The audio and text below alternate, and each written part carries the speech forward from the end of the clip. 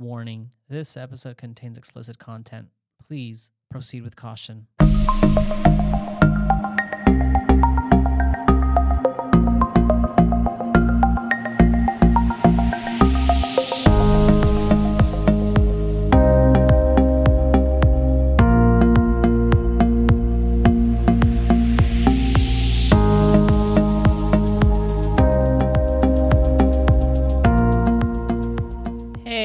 What's up, everyone, and welcome to Whiskey Sex Talk. I am your host, Romeo.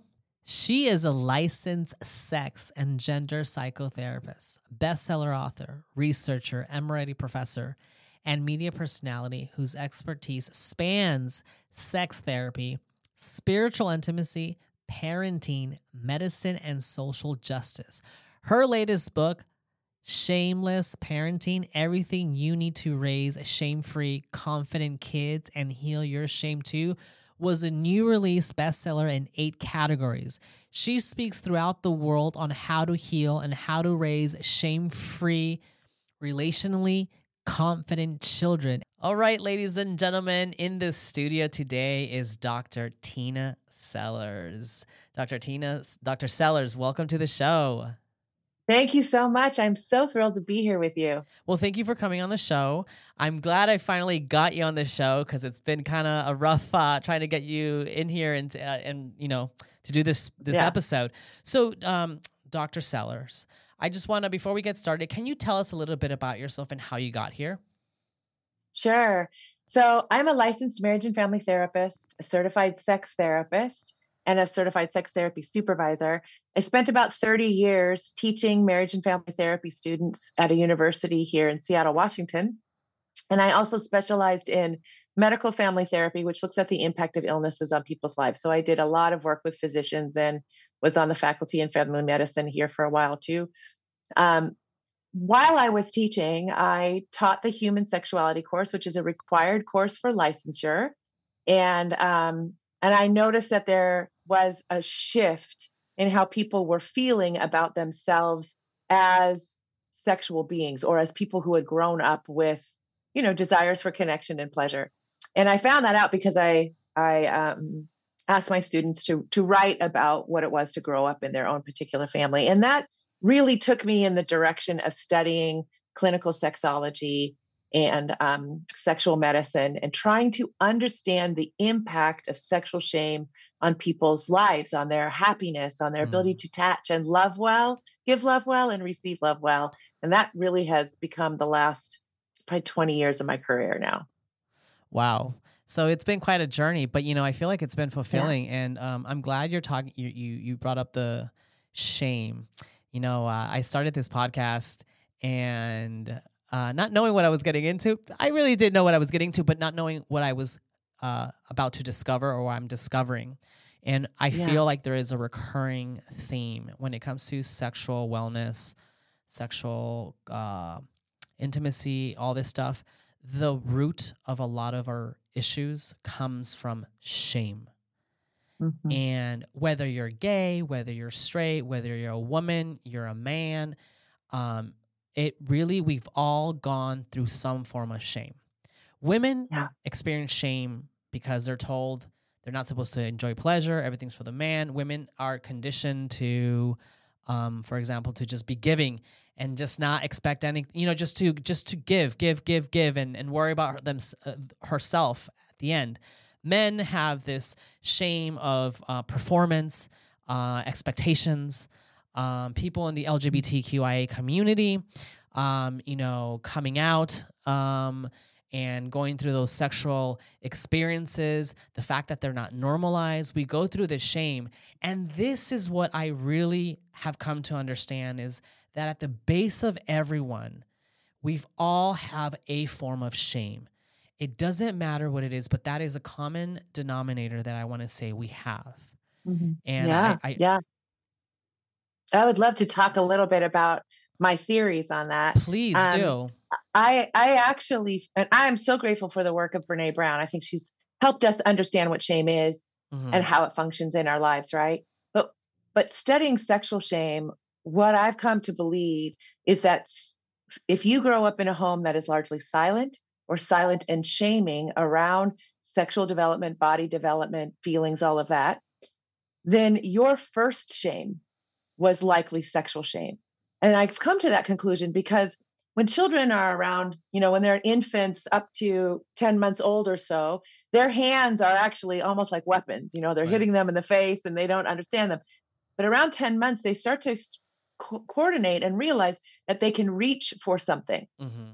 And somewhere between 10 months and a year, the child's hands find their way to their genitals, Of either course. when they're getting their diapers changed, right, or in the bathtub. And you see that with children, like the boys playing with their penis, girls, you see that if you have kids. I don't have kids, but I know this. Yeah, no, you are absolutely right. And I see it as a wonderful thing, right? But yeah, I don't. So, but if you are somebody who was shamed from your earliest memories, then when your child does this, you tend to yell at them. That's gross. That's dirty. Don't touch Yuck, yourself. Don't do that. Right, Slap their hands. Right. Go ahead. No, yeah. I was just reiterating what you were saying. Sorry. Yeah. Yes. Yeah. So that's exactly what they do. And now, mind you, we're talking about a pre-verbal year-old child, right? They don't stop doing it at that moment. They're going to reach for that and touch that part of their body, whether it's their vulva or their penis, because it is filled with fabulous nerve endings. It's a gift that we were given, I believe. And so they're going to keep doing this until they are about 5. And then the brain, their cognitive capacities have grown enough that their memories stick a little bit better. And they start to remember, oh, yeah, I'm going to get in trouble if I do this. And they start going underground, right, with it. Well, I want people to recognize that this has happened, this shaming exchange between the adult caregiver who they love and know they need for survival and the child has happened hundreds, if not thousands of times before they clock in their head, oh, whoa, I need to not do this. But it's been making meaning in their viscera, in their soma, in their body, that I'm bad. Something must be wrong with me because I keep getting in trouble for my curiosity, basically, for being me. So I think our sexual shame is our first shame if you grew up in a home like this. And I'm comparing this to people who are like the Northern European countries who grow up with someone that says, oh, yeah, that's your penis. It's a wonderful part of you. Now let's finish diapering you. And then as they get a little older, oh, this is a wonderful part of you. And we go into our room or our bathroom or the bathroom because we want to have our own privacy. And so we teach them about privacy. And it's just something they get to learn on top of everything else. But if you're not in a family like that, who knows how to guide a child's curiosity around their body and sexuality, then they're just going to absorb all this pain and shame. That's so that's so interesting you say that, because I'm thinking about when I was a kid.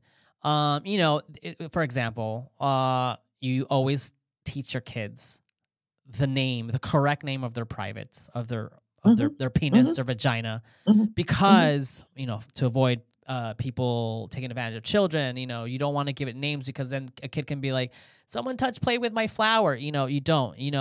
I remember my mom was very, very upfront, like, that's your penis. And,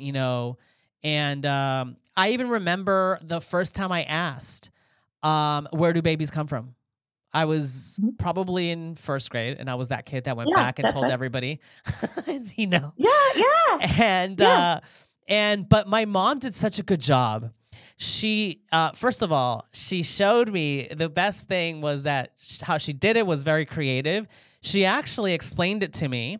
I mean, obviously, I didn't know what it was, but she explained it from a scientific place. Explains, a man and a woman come together. That a woman has an egg, a man has a sperm, and then we watched Look Who's Talking, because in Look Who's Talking, you get the beginning of the movie. It's the sperm swimming up the canal, and then it was so great, like. And then for a while, I was obsessed with kind of like the 9 months, what you see in the womb. And I would remember going to in utero. Yeah, I remember going to the library and going in the science section of human anatomy or whatever, and finding a book that explains this. My teacher wouldn't allow me to check it because it was, I'm like a first grader, and she's like, no, you can't, like you can't. Yeah. But I understood that it was Yeah. normalized for me, so I knew Yes. that, and Yeah. and that is what you're saying. Things like this, you need to normalize it for your children. Yes. Because I mean, it's funny that you talked about shame and how it starts at this age, at when you're from a toddler to a child up to, teenage years or adulthood. We see this now because I was under the impression as well that shame comes from how we've been conditioned, society telling us, sex is bad, because of religious views on it. But, Mhm. in reality, Judeo-Christian is not Yeah. really against being sex, they're not against the sex act. They tell you get married and have fun with your spouse, um Yeah. and so, but we interpret it differently. Oh, you can't have sex out of marriage, all that stuff that comes with it. Now, Right. I want to kind of move towards your book, because I love the fact what you've actually have accomplished here. You've actually done something that I'm glad there's people like you out there doing this. So your Mhm. book is called Shameless Parenting. Everything you Right. need to raise shame-free, confident kids and heal your shame too. Can you tell us a little bit about this book and why did you write, why tell us a little bit about, tell us Yeah. what motivated you to write this book? Yeah. So the first book I wrote was called Sex, God, and the Conservative Church: Erasing Shame from Sexual Intimacy. And that just described how America became sex negative, Right. what that, all of that. And then the role that capitalism plays with that, because it has a Right. huge impact. And then how you heal sexual shame and all of that. And then I heard from people all over, and they were like, this is so great. It is so helping me see what happened to me. Thank you for writing this. This has, been really liberating for me. But I have children in my life. Either I am a parent or I'm an aunt or an uncle. I have children in my life. I know I don't want to pass down to them what was done to me, but I don't know what to do. Exactly. Can you help me with that? And I said, yeah, I've got you, because I've been teaching this stuff to physicians for years and to students.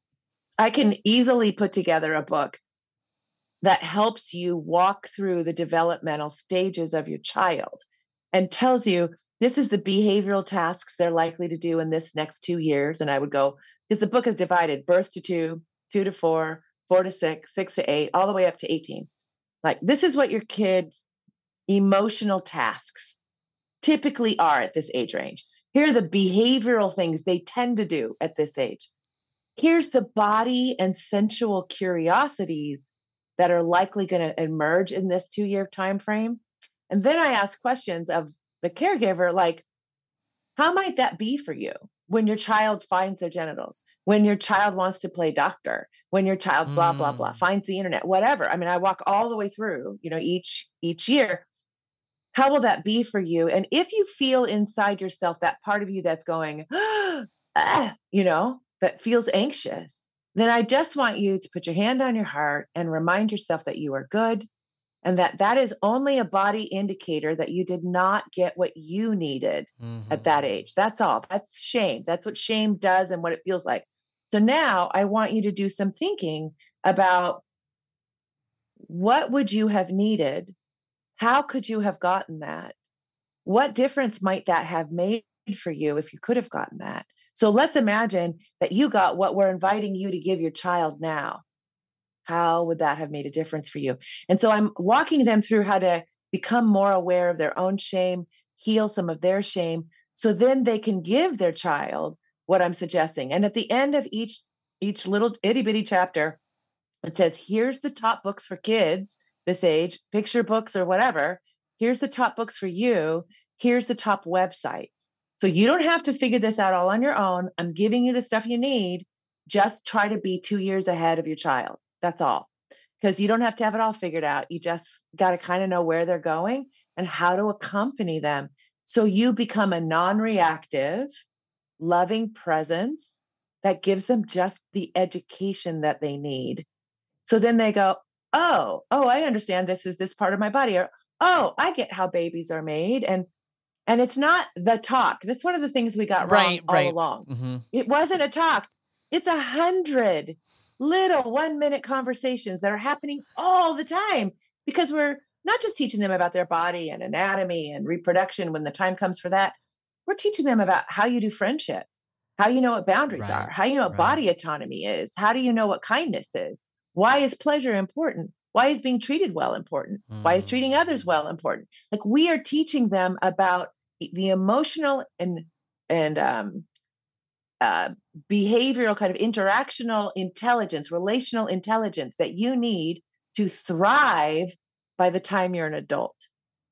And we're giving them little pieces of age-appropriate information on wellness, body wellness, and relational wellness every single year, so that they grow into the human we want them to be. In the Northern European countries, they call this life education. They don't call it sex education, because we're teaching them how to live their lives and be happy relationally. My co-host, if she was here, Maria, she's away for the rest of this season for personal reasons, taking care of issues.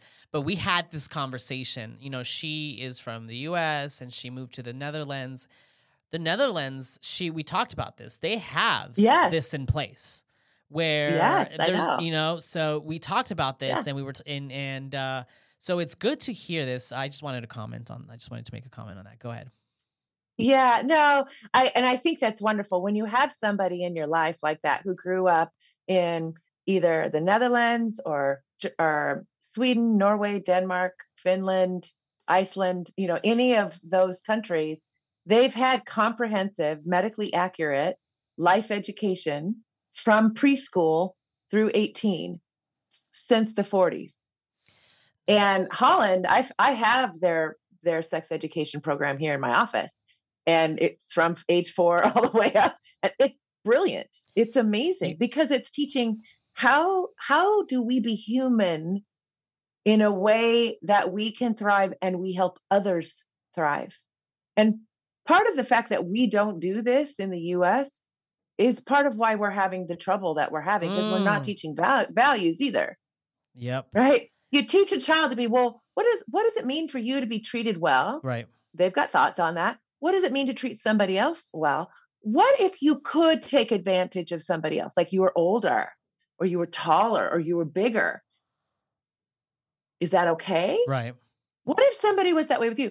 And then you teach them about power, right? And power abuses, right? And what it means to be just, right? How to live in justice, right? We don't teach these things because we put them in the box of sex education, and then people pull their kids out of school for the little bit that they're going to go. Yeah. It's not. It's leaving your child vulnerable. Well, it's two things. To me, it's like I see it both ways. I have more of a conservative view, but at the same time, I'm realistic. Because, look, I was that kid that went back, like I told you my story when I learned about the birds and the bees, really how the reproductive system, not the reproductive system, but where babies come from. I went back to first grade and I told everyone. And I mean, obviously the people spoke to my mom and they're like, your son's kind of going around telling people this. But here's the issue, is that if you're going to bitch and complain about the school system indoctrinating your children and doing this and doing that, then you have to be the proactive parent to be like, all right, you know what? I am going to do this because I want my child to have certain I have expectations. I want them to see this in this light, this way. Yeah. The problem is that what goes back to what you were saying, that the kid, you mentioned that the baby that touches the boy that touches his penis, and you're like, oh, and you said put your hand over your heart, and just why people are ashamed and they don't know where to go from this. Your book is amazing because it tackles two things that I find the biggest problem. Because if you don't want the public school systems to teach this to your kids, that's fine, but make sure you're the responsible party. Or if you don't care, then by all means, then leave the child at the exposure of whoever's teaching it, and then don't blame the other part. Don't blame the school system or the teacher later on in life because they provided the education that you didn't. Am I making Right. sense? Well, and the thing is, and absolutely, you're making sense. But even in that rationale, the blame for what's happening to children is being put on the school. Right. Parents are so ignorant if that's what they think, because if they are turning on the TV, if the kids have access to the internet, if the kids have access to other kids, the majority of their information about what is true Is there and what is not true is coming from the media. Right. Through the media directly to them and through their friends directly to them. And that is like throwing your child to the wolves. Bingo. It's so true because they are digital natives now. That's right. Generation Alpha, I think that's what they're called. Gen Z was already the digital natives, but they already have information at their disposal. So you can't even lie. Kids are, they know. They're not. So this is what it is. If you're going to not throw your kids, but you gotta really be like, being a parent now, I'm not a parent, but I can tell you it's probably tougher than it was back then because you're fighting different things. You're not fighting anymore like other parents. You're fighting now the internet. You're fighting like, let's say, the school, people, individuals. Like information is is out there, and you gotta be able to equip your child the right way. It's got to come from you as a parent. Your responsibility is, I got to teach this to my child. So when my child's out there, they're not going to get, eaten by the wolves. They're going to be equipped. Exactly. Yeah, exactly. That's exactly right. In many ways, there's been a simultaneous thing that's happened simultaneously in the last 40 years, I would say, since about 1980, we really see a sort of shift begin to happen. Parents, as the culture started focusing more on capitalism and making money and all of this, parents started focusing on careers. Right. What you're going to do, where are you going to go? And the moral education that they were being given before, people stopped looking that direction. Right. Meanwhile, we removed the regulations on the Federal Communication Commission on what could be in media in 1984 or 5. So now you can put anything you want to on there, and there's nobody teaching the difference between entertainment and fantasy and reality. Or what happens when this idea, like if you drive like Fast and Furious, you're going to get killed. Yes, you can enjoy that movie, but they are not the same thing, right? Kids are being exposed to pornography at 9 years old. That's the average age that kids are getting exposed. How are they supposed to, and if that's their primary sex educator, how are they supposed to have a thriving relationship when very little of that is based on relational mutuality? They're not. But the thing is, so we have this double thing that happened. Parents stopped parenting. Exactly. Based on what kids actually need to thrive as humans in their life, not make money, thrive as humans, thrive relationally.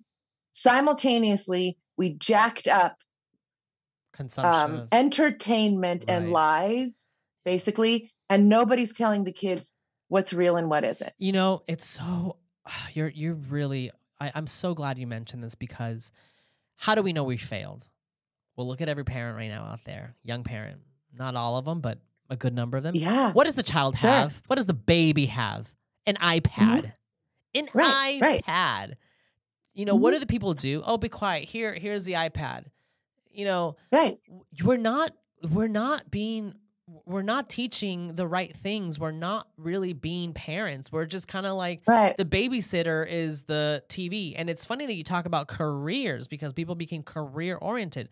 I come from that background where my grandmother babysat me, my parents were away. And who was my babysitter? My grandma was there. She was amazing and everything, but the TV. Yeah, sure. Luckily there was a balance, but nonetheless, there is this moral decline and people are pointing fingers everywhere, but no one's taking responsibility. Like, you know what? We as a collective group have failed.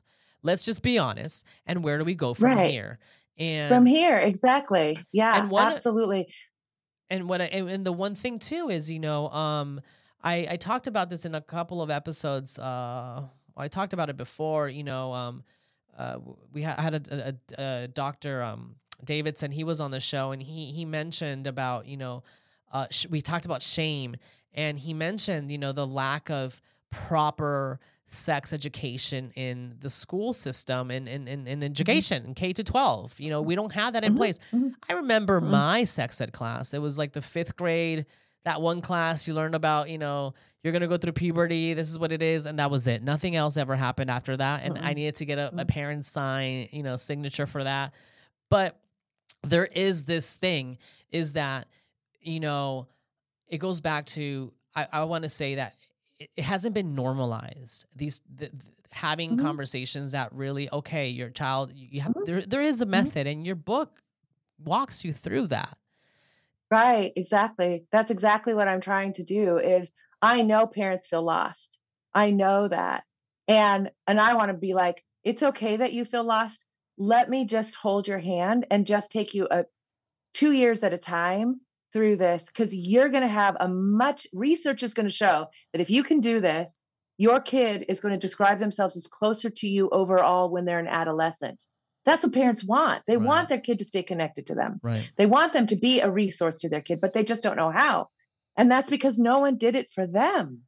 Right. And maybe not for their parents either.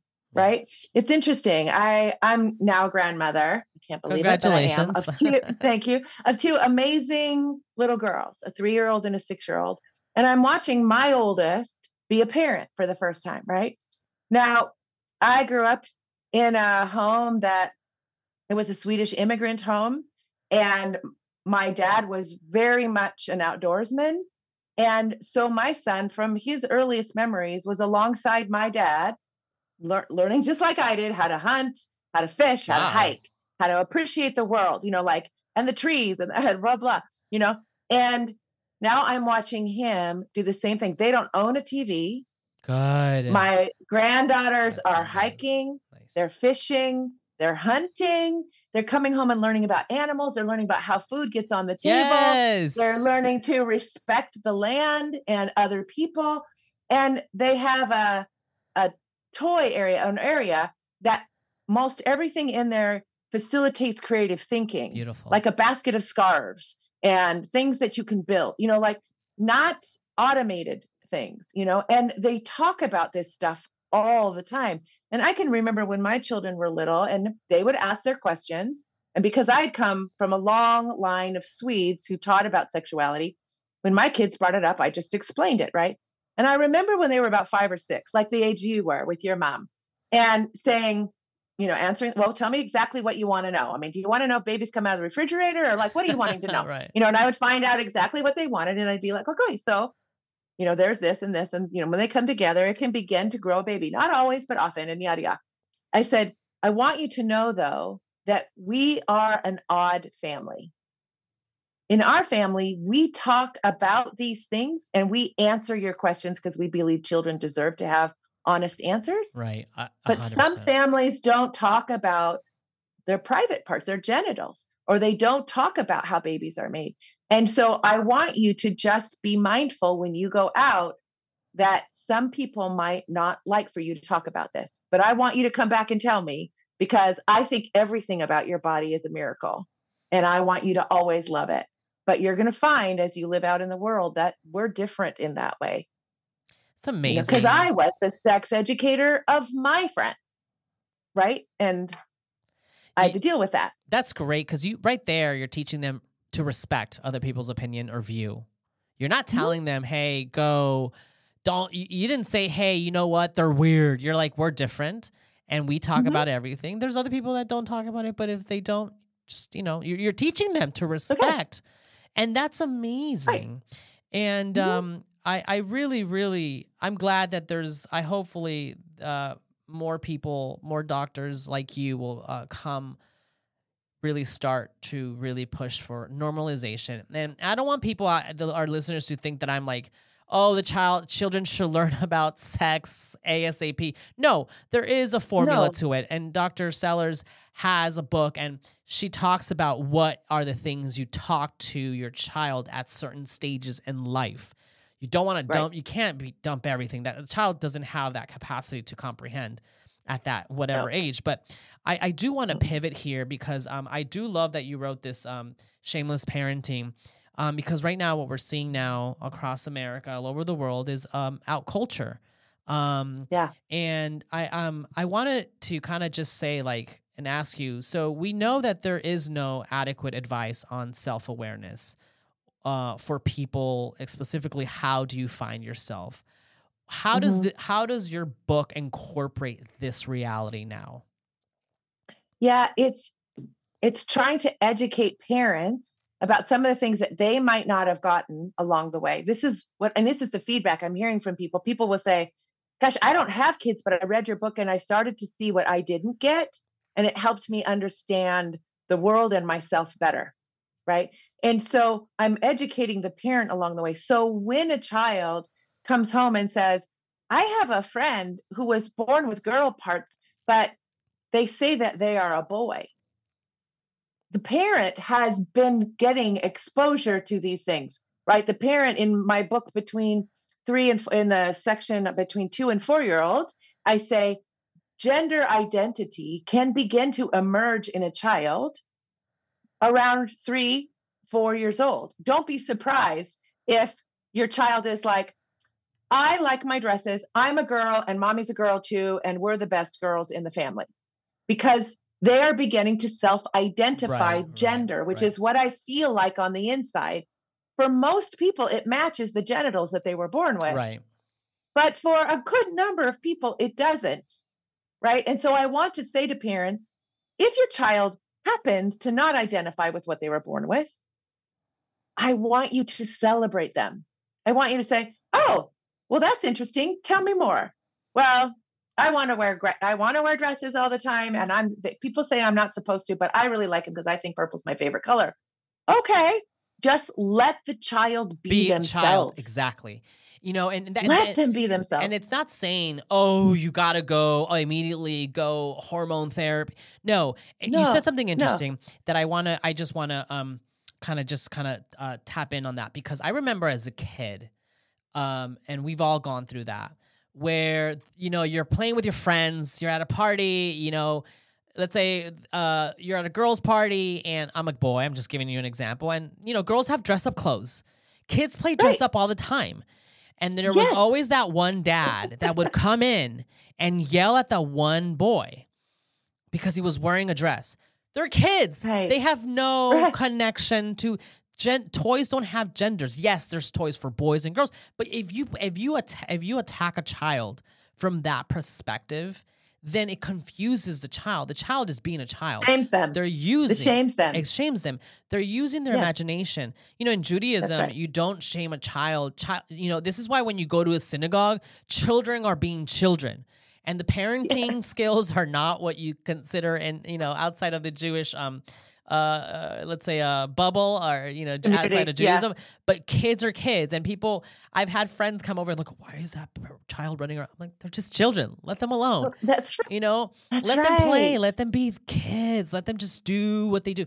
Because a child, we know in Judaism that a child become a boy at bar mitzvah, a girl bat mitzvah. That's when they start consciously becoming aware. But until then, they're a child. You cannot shame them. Let them be what they want to do. I think what people make a mistake is you're not I feel like I want to wear dresses. Oh, you cannot wear dresses. Just let the child be a child. Don't even pay attention to it, because this is the problem. Exactly. Now, people might think I'm like, "Oh my God, Romeo, why are you saying this?" What I'm saying is, and what I'm agreeing with you, Dr. Sellers, is that you got to let them just be kids. That imagination is there for a reason. It's part of the developmental process. It is. And we kind of come in there and try to I want to say stammer, but we really try to hinder that process. It. Yeah, and it's really we squish it. And I'm glad you have. Thank you for actually shedding light on that, because I think we're seeing that, parents, you see the media, you see everything, people talking about, "Oh, they're teaching genderism, whatever, in schools." But, we have to remember, folks have to remember out there that, for the LGBTQIA community, being gay was never, or a lesbian was never normalized. And there are people out there, they're just trying to be like, hey, you know what? You're okay. You're fine. You're just, you're normal. But the correct thing is, even when the child's going through these stages, is you can't shame them, because then it just messes them up. And it goes back to what you said earlier in the beginning of the Yes. of the show. And Yep. I'm so glad you wrote this book, and that you really actually really are focusing really on really teaching teaching parents how to be parents, but at the same time teaching parents how to deal with the shame we've all kind of inherited. Exactly. And Right. it's very important. Now, Dr. Sellers, Yeah. we're kind of at the end here. I do want to ask you, if people want to get a hold of you, what's the best way? Yeah. So I just want to drop in here a little thing for anybody that's interested in understanding this maybe even more. There's a wonderful documentary called Intersex and Faith. Oh. And in there, they actually talk about how in Jewish texts, there's up to 8 different genders recognized. And this is true in many ancient societies. Mm-hmm. We have not done that well here in the United States. And it actually was Mattel that came up with the pink and the blue in 1950 to sell twice as many toys. And pink was always originally a boy color, by the way. That's right. Exactly. And so anyway, I just think that this is a good place for us to be critical in our thinking. And how do we celebrate children's uniqueness so that then they grow up to be the human that they are meant to be, with the array of colors that we actually, in diversity, that we all need to have a rich, healthy society, right? As opposed to raising people to just make more money and to look a particular way or be a particular way, then we make everybody else invisible. I don't think that helps any of us. So people want to follow me, they can go to my website. It's drtinaschermersellers.com. They can follow me on Instagram at Dr. Tina Shameless. I also have an institute that trains in sexual health and wellness for professionals. That is the Northwest Institute on Intimacy, and the website is nwioi.com, or Instagram is NW Institute on Intimacy. Also on my website, on the Tina Schermer Seller website, you can go to the shop. And if you are somebody that works with kids and parents at all, I have handouts that match what's in the book. So if you're sitting with parents of a this and a this-year-old, you're like, I got handouts I can give you. Or if you're a doctor, you're like doing well-child visits, I got a handout for a 2-year-old or a 4-year-old or whatever. You can use these. You can run them off as many times as you want to. You can make posters of them. I don't care. Just use them to get the word out of helping parents be the parents that they want to be and to raise the kids they want to raise. Yeah, it's time for parents to step up, young parents to step up the plate and be real parents, and really, we gotta be accountable for, if you don't want your like I said, if you don't want schools teaching your children, then you gotta be the parent, literally. Yeah, exactly. And really, and if you don't want media to teach your right, children, you've got to do it. You got to equip your children. You do. Mm-hmm. You got to equip your children. And how old is that?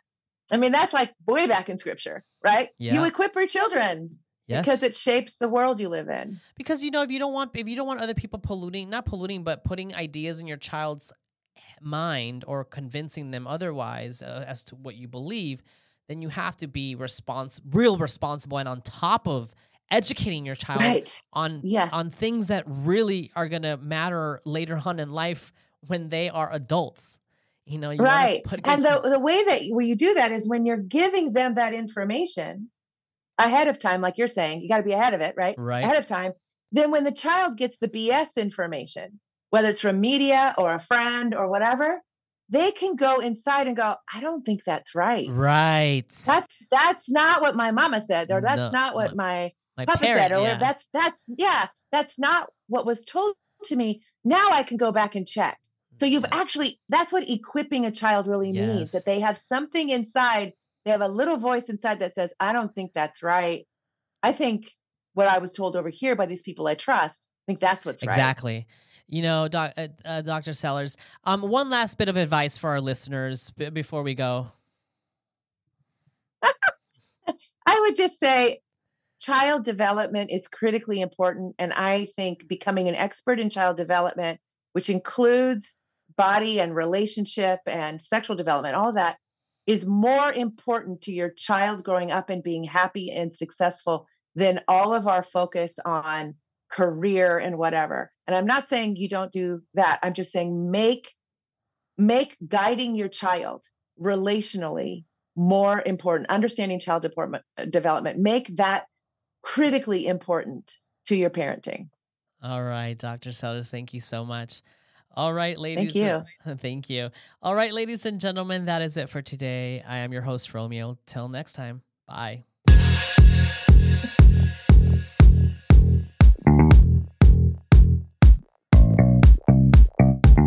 Thanks so much.